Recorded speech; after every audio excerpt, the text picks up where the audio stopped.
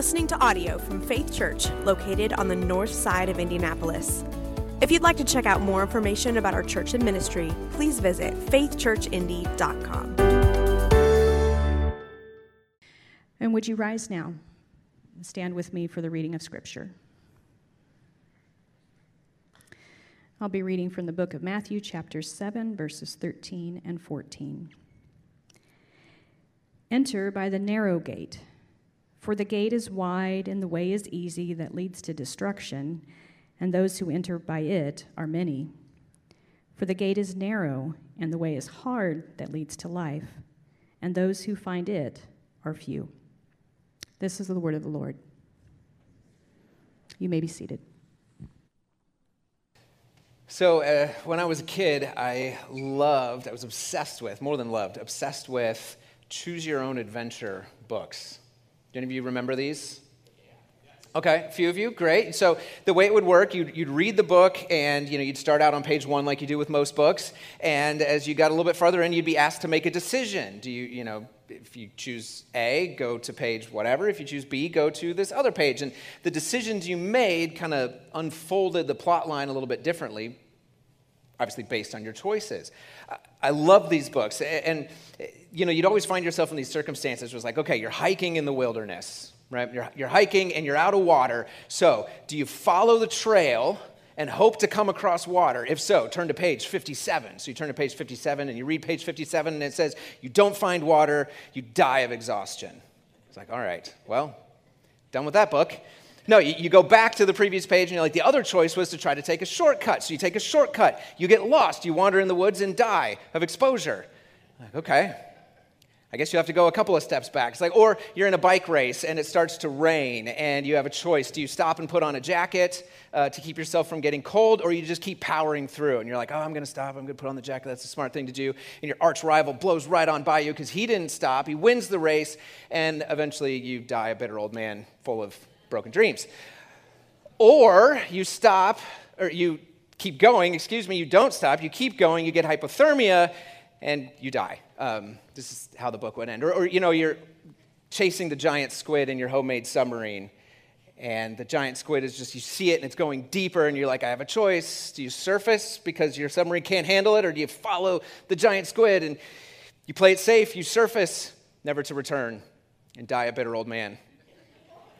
Or you chase the giant squid into depths that your submarine can't handle, you get crushed like a tin can, and you die. Books were a lot rougher in the 80s, I think. And I love these books, but I had this surefire way to beat the book, to win the game. Start at the back, find the ending you wanted to end up at, and then reverse engineer your way there, right? So the ending where you survive the wilderness, you win the race, you catch the giant squid, whatever, that's on page 109. So then you flip through the book and you find all the pages that tell you to turn to page 109. And then you make a list of those pages, and then you flip through the book again, you find all the pages that tell you to go to those pages.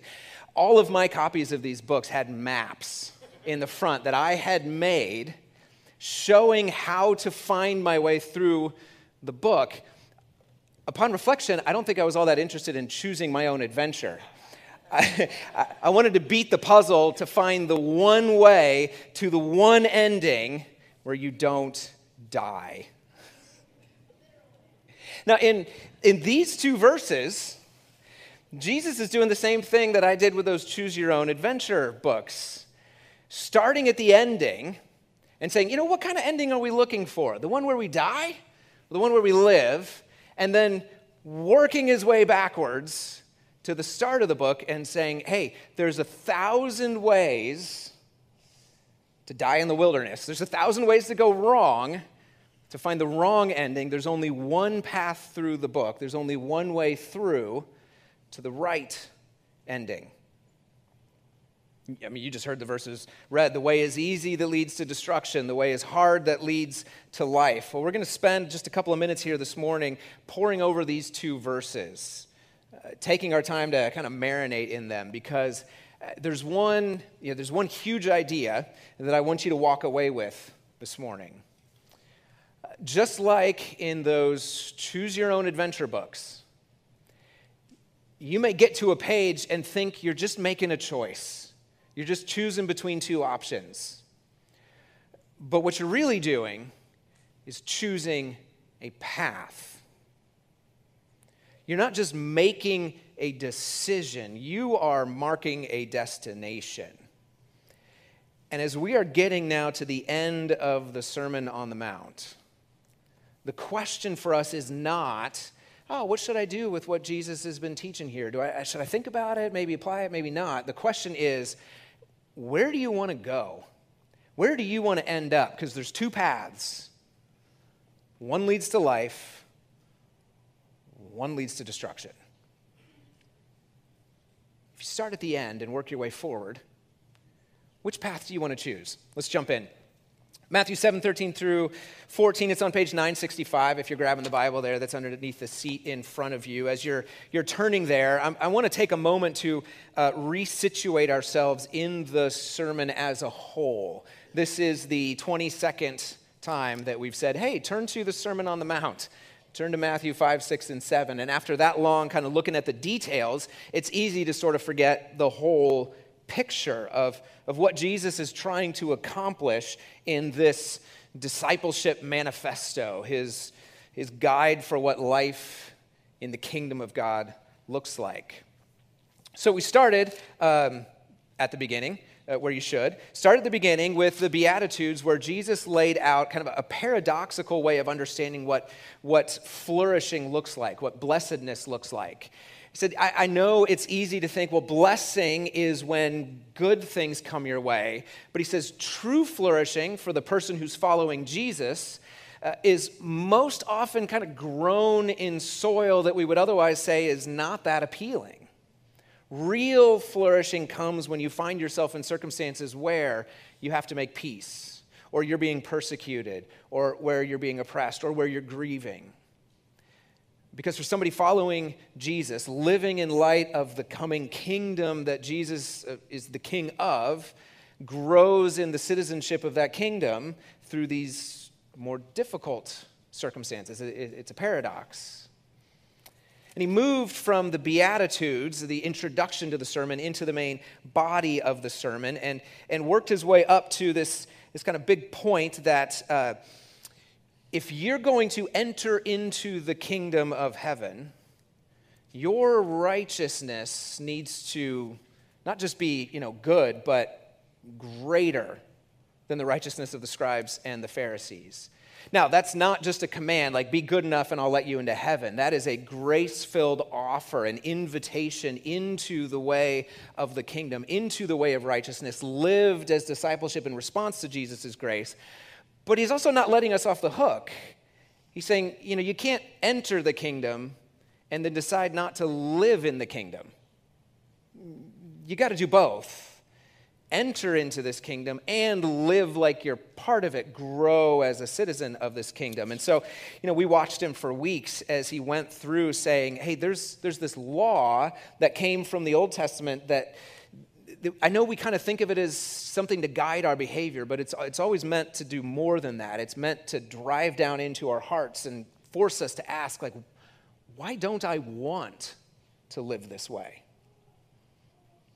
And as he's gone through 6 different examples of the Old Testament law and said, hey, this isn't really about external behavior, it's about internal motivation. This isn't really about external righteousness, it's about internal righteousness. It finally culminated at the end of chapter 5 with this high point of saying, hey, if you're one of my followers, you must be perfect, is the word our English translations use, but it's more like wholeheartedly oriented towards God. If you're going to follow me, you can't just follow me on the outside. You got to follow me on the inside too. Your heart has to be oriented towards me, not just your behavior. And after, driving us to that point by showing us all the wrong ways we apply the law to our lives, he then shifts and says, and as you're trying to get to know God, as you're trying to love God and serve God, there's things that you do that we all just take for granted that religious people do, and you could do those things for the wrong reason. Verse 6, hey, don't give to the poor to make yourself look good. Chapter 6, don't fast just so that you can store up some resources and indulge later, or so that people can see that, oh, you're one of the righteous ones who fast. Don't pray in public places so that people can see you as someone who's, the praying type. In other words, he's saying, look, be righteous. Don't just look righteous.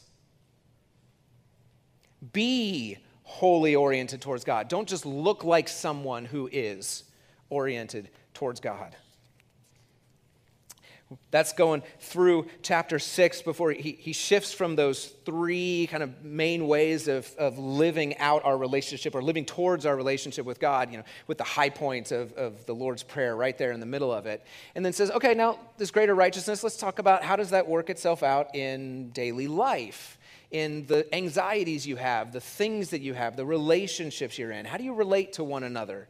In a whole, congruent way, not just externally, superficially, and works his way all the way through that, culminating the whole body of the sermon in what we call the golden rule: whatever you wish that others would do to you, do also to them.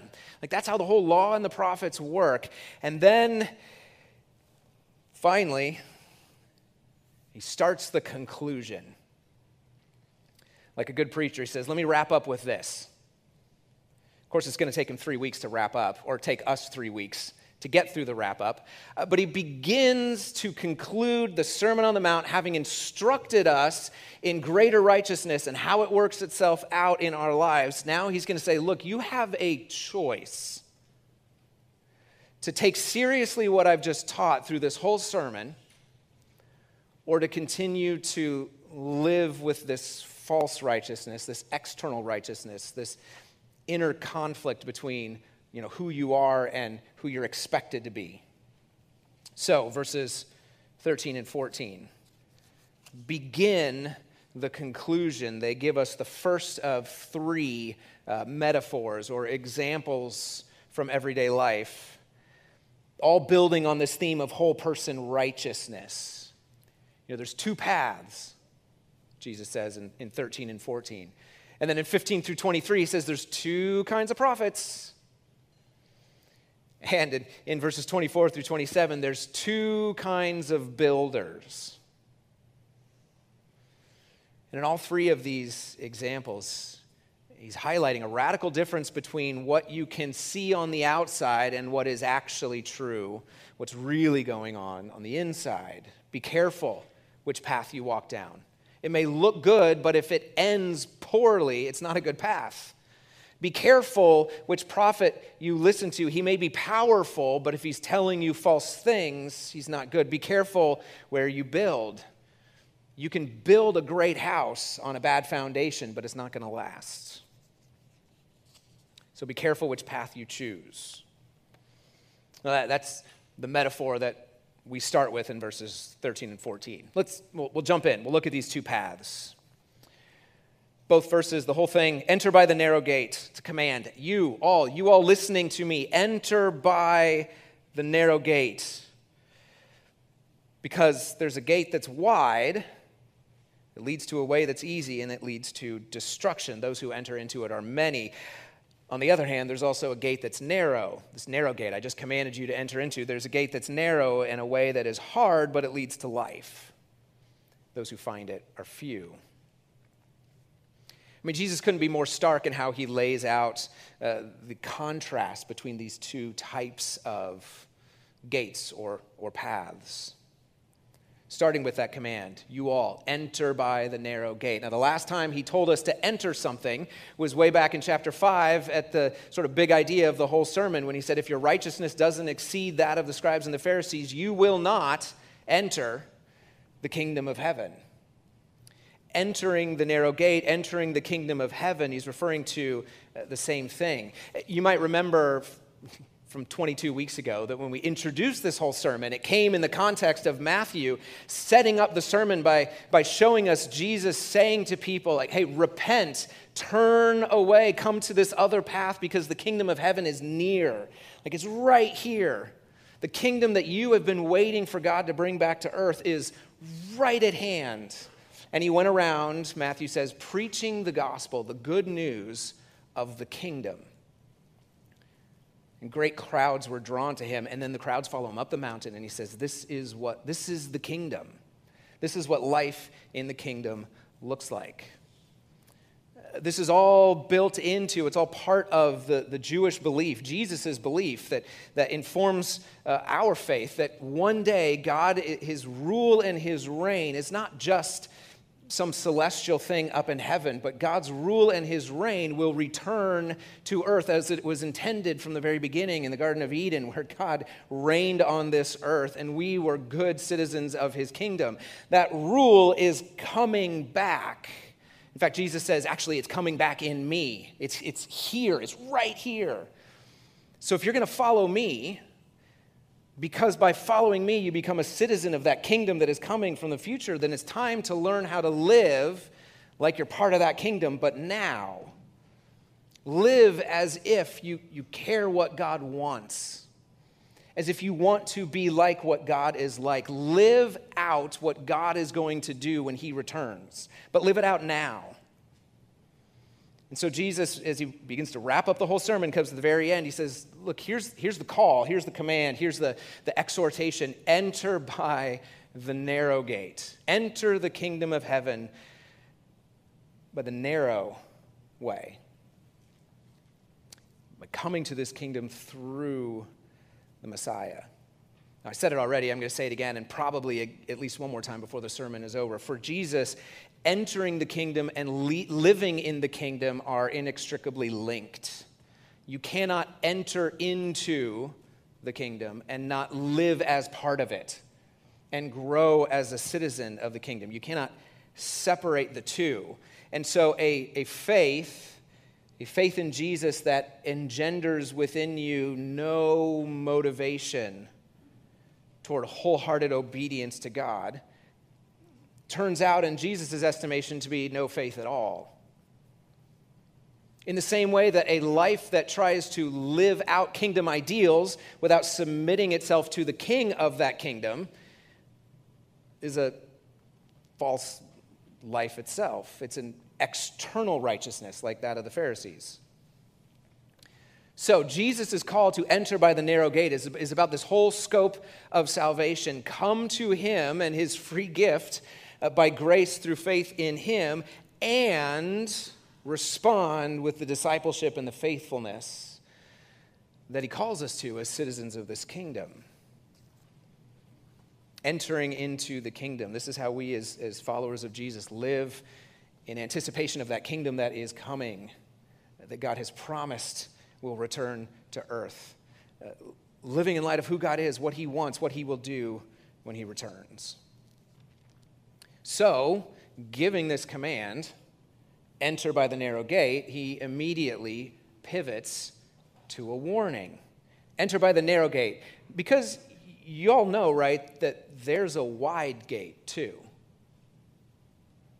You see the pivot. He says, enter by the narrow gate because there's a gate that's wide, big old wide open doors, and a way that is easy.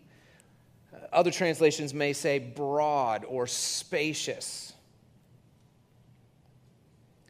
But if you go in the wide open, good-looking, easy-to-travel path, the end is destruction.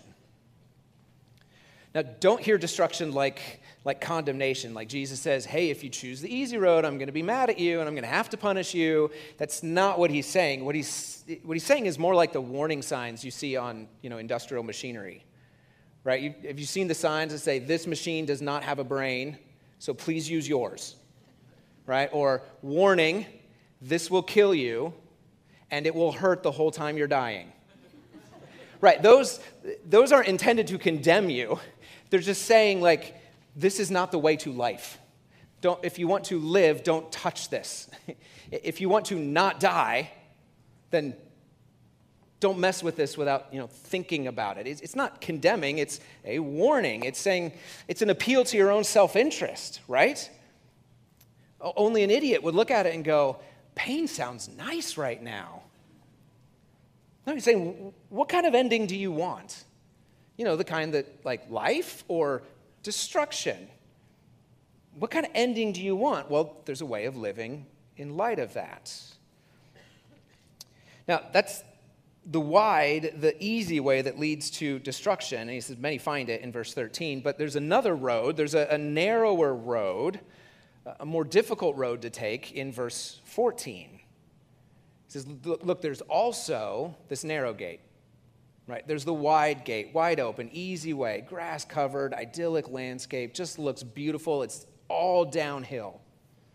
It goes right off a cliff. But hey, until the cliff part, it's awesome.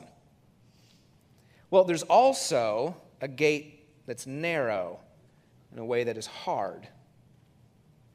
But it leads to life. Those that find it are few. I mean, obviously, you see the contrast, wide and easy, versus if you grew up in Awana in the King James, the straight and narrow. The old straight and narrow way. Except it's not straight as in a straight line. It's straight as in a straitjacket, constricting. See, the words translated here as narrow and hard to the Jewish mind carry all these ideas of being cramped, confined, distressed, troubled, ultimately leading to oppression and affliction and persecution. Which does not sound like the kind of road you want to go down. You're hiking in the woods and you're like, hey, do you want to take the easy downhill path to the campsite? Or that one where you have to shimmy your way like through a crevasse or something like that and then work your way sideways all the way through, stepping on rocks and tripping and falling the whole way. Which one do you want? This is, again, part of the paradox of how Jesus has taught from the very beginning. The Beatitudes says one looks good and ends bad. One looks bad and ends good. Think it out. Think this through. The easy way leads to destruction. The difficult way, the conflicting, narrow, confining, tight, cramped way leads to life. And again, paradoxically, it's the confining way that actually leads to life, that opens up into the life that we're looking for. Now, I want to take a minute to clear up maybe some misconceptions about what Jesus means by the wide way or the easy way versus the straight and narrow, the difficult way. If we were to consider these two verses just on their own, outside of the context of the whole Sermon on the Mount, maybe just coming to these without considering Jesus' appeal to a greater righteousness, a wholehearted, whole life, whole orientation towards God, then we'd probably think of the wide way, the easy way, as the way of loose living, loose morals. It's the path you take when you're just worried about yourself. You want to make yourself happy. You don't care about what God has to say. You don't care about what others have to say. You're just, you're doing whatever you want to make yourself happy. On the flip side, then, the constraining way, the old straight and narrow, is the way of moral rigor, where you're really keeping yourself, you're working hard to keep yourself pure, you're self-sacrificing, all the self-denial. It's the way of duty and obedience and Christian sacrifice. And there's a long tradition of thinking of these verses that way. But we just spent 21 weeks reading the rest of the sermon. So I want to read these in light of the whole thing, the rest of what Jesus is talking about, because I don't think he's trying to communicate that, hey, one way is just you doing whatever you want, and the other way is the good Christian way, self-sacrifice. That's not what he's saying. The wide way is not the way of loose morals and loose living, or whatever you want to call it. The wide way, the easy way, is the way of the Pharisees. It's the way of the scribes. It's the way of the people that everyone else would look at and say, wow, those guys are the most righteous people there are. Jesus is saying that's the easy path. The easy path of external righteousness, easily defined, easily measured, can be done just totally under your own power, your own compulsion. All you have to do is not murder people and not sleep around. And a few other things. Keep your promises that Jesus talked about. The wide and the easy way isn't throwing off all moral restraints. It's living under self-imposed moral restraints that come from that surface-level desire to look good without being good, to look righteous without actually being righteous, to continue to act as if you're righteous without growing in internal, real righteousness, greater righteousness. That's the wide and easy way, the way of living out your own sort of set of rules to make God happy. The narrow way, the difficult way, is Jesus' way of true righteousness. A way that's difficult because it requires a constant renovation of the heart, constantly submitting your own internal motivations to God, saying, do whatever it takes to make me righteous, instead of just giving me good circumstances so I can act righteous. The difference between the wide way and the narrow way is the same difference that Jesus has been drilling into over and over and over again in this sermon. It's easy to live righteously if you're only measuring it by external behavior. Conformity is easy. Just about every guy in here is wearing a button-up shirt. Right? Conformity is easy. We do it every day. We conform the way we look, the way we talk, the way we dress, the way we act. We conform so much of our lives to the expectations and the sort of social norms of those around us. Conformity is easy. Now, that doesn't mean that the right thing to do is throw off all social norms and all of that, because then you're just trading one set of cheerleaders for another. Instead of making you all happy, I'm just making me happy. That's not the right way either. But conformity, I mean, in the end, all you have to do is do the right thing and avoid anyone, any place, or any person who makes you want to do the other way. It's a whole lot more difficult to live into Jesus' vision of righteousness, a righteousness that is more than just behavior, a righteousness that is deeper than just what people can see. So as we get to the end of the Sermon on the Mount, and Jesus has drilled into this greater righteousness over and over and over again, he's now getting us to the point of considering, okay, if all that's true, then there's really only two choices, two paths for us to walk down. Either we reject the grace of God in Jesus, live into our own little kingdoms dedicated to ourselves, and serve ourselves by conforming to whatever social and ethical norms will make the people we want to impress and happy with us. Or we cast ourselves onto the grace of God in Jesus. We live into his kingdom. You have to live in some kingdom. You're either going to live in his, yours, or some other idols. Those are your choices. You have to live in some kingdom. So we can cast ourselves onto the grace of God in Jesus, live into his kingdom, wholeheartedly dedicated to him, and serve him by responding to his grace with wholehearted discipleship, offering our lives as living sacrifices, being conformed in action and in heart to the image of Jesus. Two choices, two paths. Jesus says, let's flip to the end of the book. One of them ends in life, one of them ends in destruction. And then he appeals to our self-interest. He says, which one do you want? I mean, honestly, which one do you want? Where do you want to end up? He's presenting us with a choice as he begins the conclusion to this whole long sermon. You can ignore his words, ignore the Sermon on the Mount, or even worse, use his words as a tool to guilt trip you into trying harder to make your external righteousness better. That's the wrong way to use his words.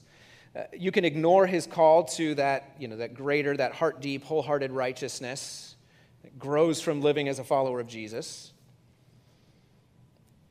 And the end is destruction, or you have the choice. Embrace his invitation to wise growth in whole person righteousness, even though it's harder. It's more difficult. It's more constraining. It's the more constricting way. But paradoxically, you find life. You find life. You find the actual, the true, the enduring blessedness that he talked about way back at the beginning of chapter 5. The actual flourishing that your heart is longing for, that everything in you desires. That flourishing is not found by following the easy path. Because any flourishing, any comfort along the way is ultimately worthless at the end when the path goes off the cliff. The flourishing is found in the narrow and constraining way that as you follow it, find to be even more spacious than you could ever need. There's more freedom in the constricting way than there is in the wide open way. So you have a choice. Jesus says it's up to you. One way leads to life, one way leads to destruction. Which do you want to choose? Now, I don't know where each of you are individually today. I do know that you have to make a choice. To not choose is to choose the easy way. The easy way, he says, yeah, you just kind of wander your way in through that gate, but the narrow gate is the one that you have to find, you have to search for. So you may decide not to make a choice, but you still made a choice. You have to choose something. You can't not choose. So if you've heard the words of Jesus here and you've never chosen to live in his kingdom through his gift of grace to you, then Jesus is challenging you. He's saying, hey, I've laid out what real human life looks like, what real flourishing looks like. Not through human wisdom, he says, but through him, through me, meaning Jesus. He says, this is what real flourishing looks like. Do you want that? It's not easy, but it's good. Or do you want the way that looks easy? If you've heard the words of Jesus here in the Sermon on the Mount and you've chosen to accept his grace, and a lot of us are there, but some of us may be here in this place where we've chosen to accept his grace. In other words, we've entered into the kingdom, but we think living in the kingdom means do your best to be good, don't commit any of the real major public sins, and when you die, Jesus will take you to heaven. It's like, well, that's not the whole story either.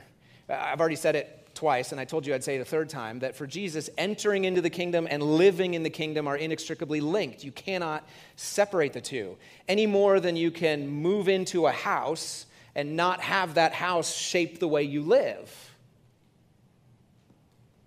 You can't just enter into the kingdom and then say, well, I'm good until the end.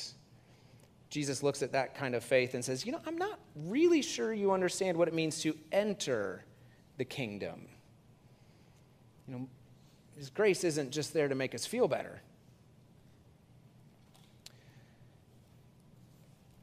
So Jesus says, enter by the narrow gate. It's the only one that leads to life. Entering into and living in the kingdom of God, wisely flourishing through wholehearted, whole life orientation towards God, towards his character, his will, his future kingdom. That's the only path through the book that leads to the right ending. The difficult way of whole person righteousness. So how are you doing walking that path? Last spring, the whole family, my wife Jenna, my daughter Anna, and I, we all piled into the car to set off for our last ever Awana camp out at Twin Lakes Campground. I know a lot of you have been there. It's awesome. It's our last one because our daughter, who wasn't even born when we moved here, is now in junior high, which doesn't make any sense to me. But we were excited and ready to go. I'd prepped the whole evening devotional talk and was ready to give it, and I thought it was pretty good. So I was excited to, really change some kids' lives and all that. So we jumped into the car, pulled up the GPS, I typed in Twin Lakes, and I hit the first option that showed up. Twin Lakes Recreation Center in Bloomington is not the same thing as Twin Lakes Campground in Hillsboro. And an hour-and-a-half long drive turned into a 3.5-hour long drive. And we went from 0 tears and frustration to all the tears and frustration. And Subway instead of camp food. That part was nice. Because I thought I was just making a choice. You know, Twin Lakes, tap the button, go. Easy choice. Turns out I was choosing a path that cost a lot of time and gas. But here's the thing about going in the wrong direction. As long as you're not at the end, the right direction is simply 180 degrees, like right where you are. You don't have to go back to the starting point to then go in the right direction. You don't have to undo everything wrong you've done in your life. If you've been going down the way of self-righteousness for years, for decades, you don't have to undo all of that in order to get back to the point where you can then choose the narrow gate. The paradoxical thing about Jesus' two paths is that no matter how far you go down the easy way, when you turn around, the narrow gate is still right there. It never gets any farther away. You can have lived decades serving yourself and hear Jesus say, hey, do you want to keep going that way and end up in destruction, or do you want to turn now and find the narrow gate and go through it? And you can turn around and find it right there. In the Choose Your Own Adventure books, you have to go all the way back to page 1 and try to remember what wrong choices you made earlier to get to the right ending.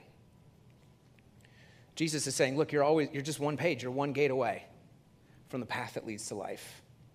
He says, embrace the path that leads to life, or better yet, embrace him. He is the way that leads to life. Father, you've set before us a choice, two paths, two ways of responding to Jesus' claim to be the king of the coming kingdom. To be the one through whom our heart's deepest longings find their fulfillment, and the one in whom we find flourishing in this life now while we anticipate full human flourishing in the kingdom to come. But Father, this is a decision we cannot make in our own strength, in our own will, or even in our own desire. So we pray, we ask that your goodness to us in the face of Jesus would overwhelm our hearts so that even our desires are drawn to you. Father, make us want to choose the way of life. And as we walk that way, keep us from despair in the difficulty. Help us to flourish as we're drawn closer to you. I pray in Jesus' name.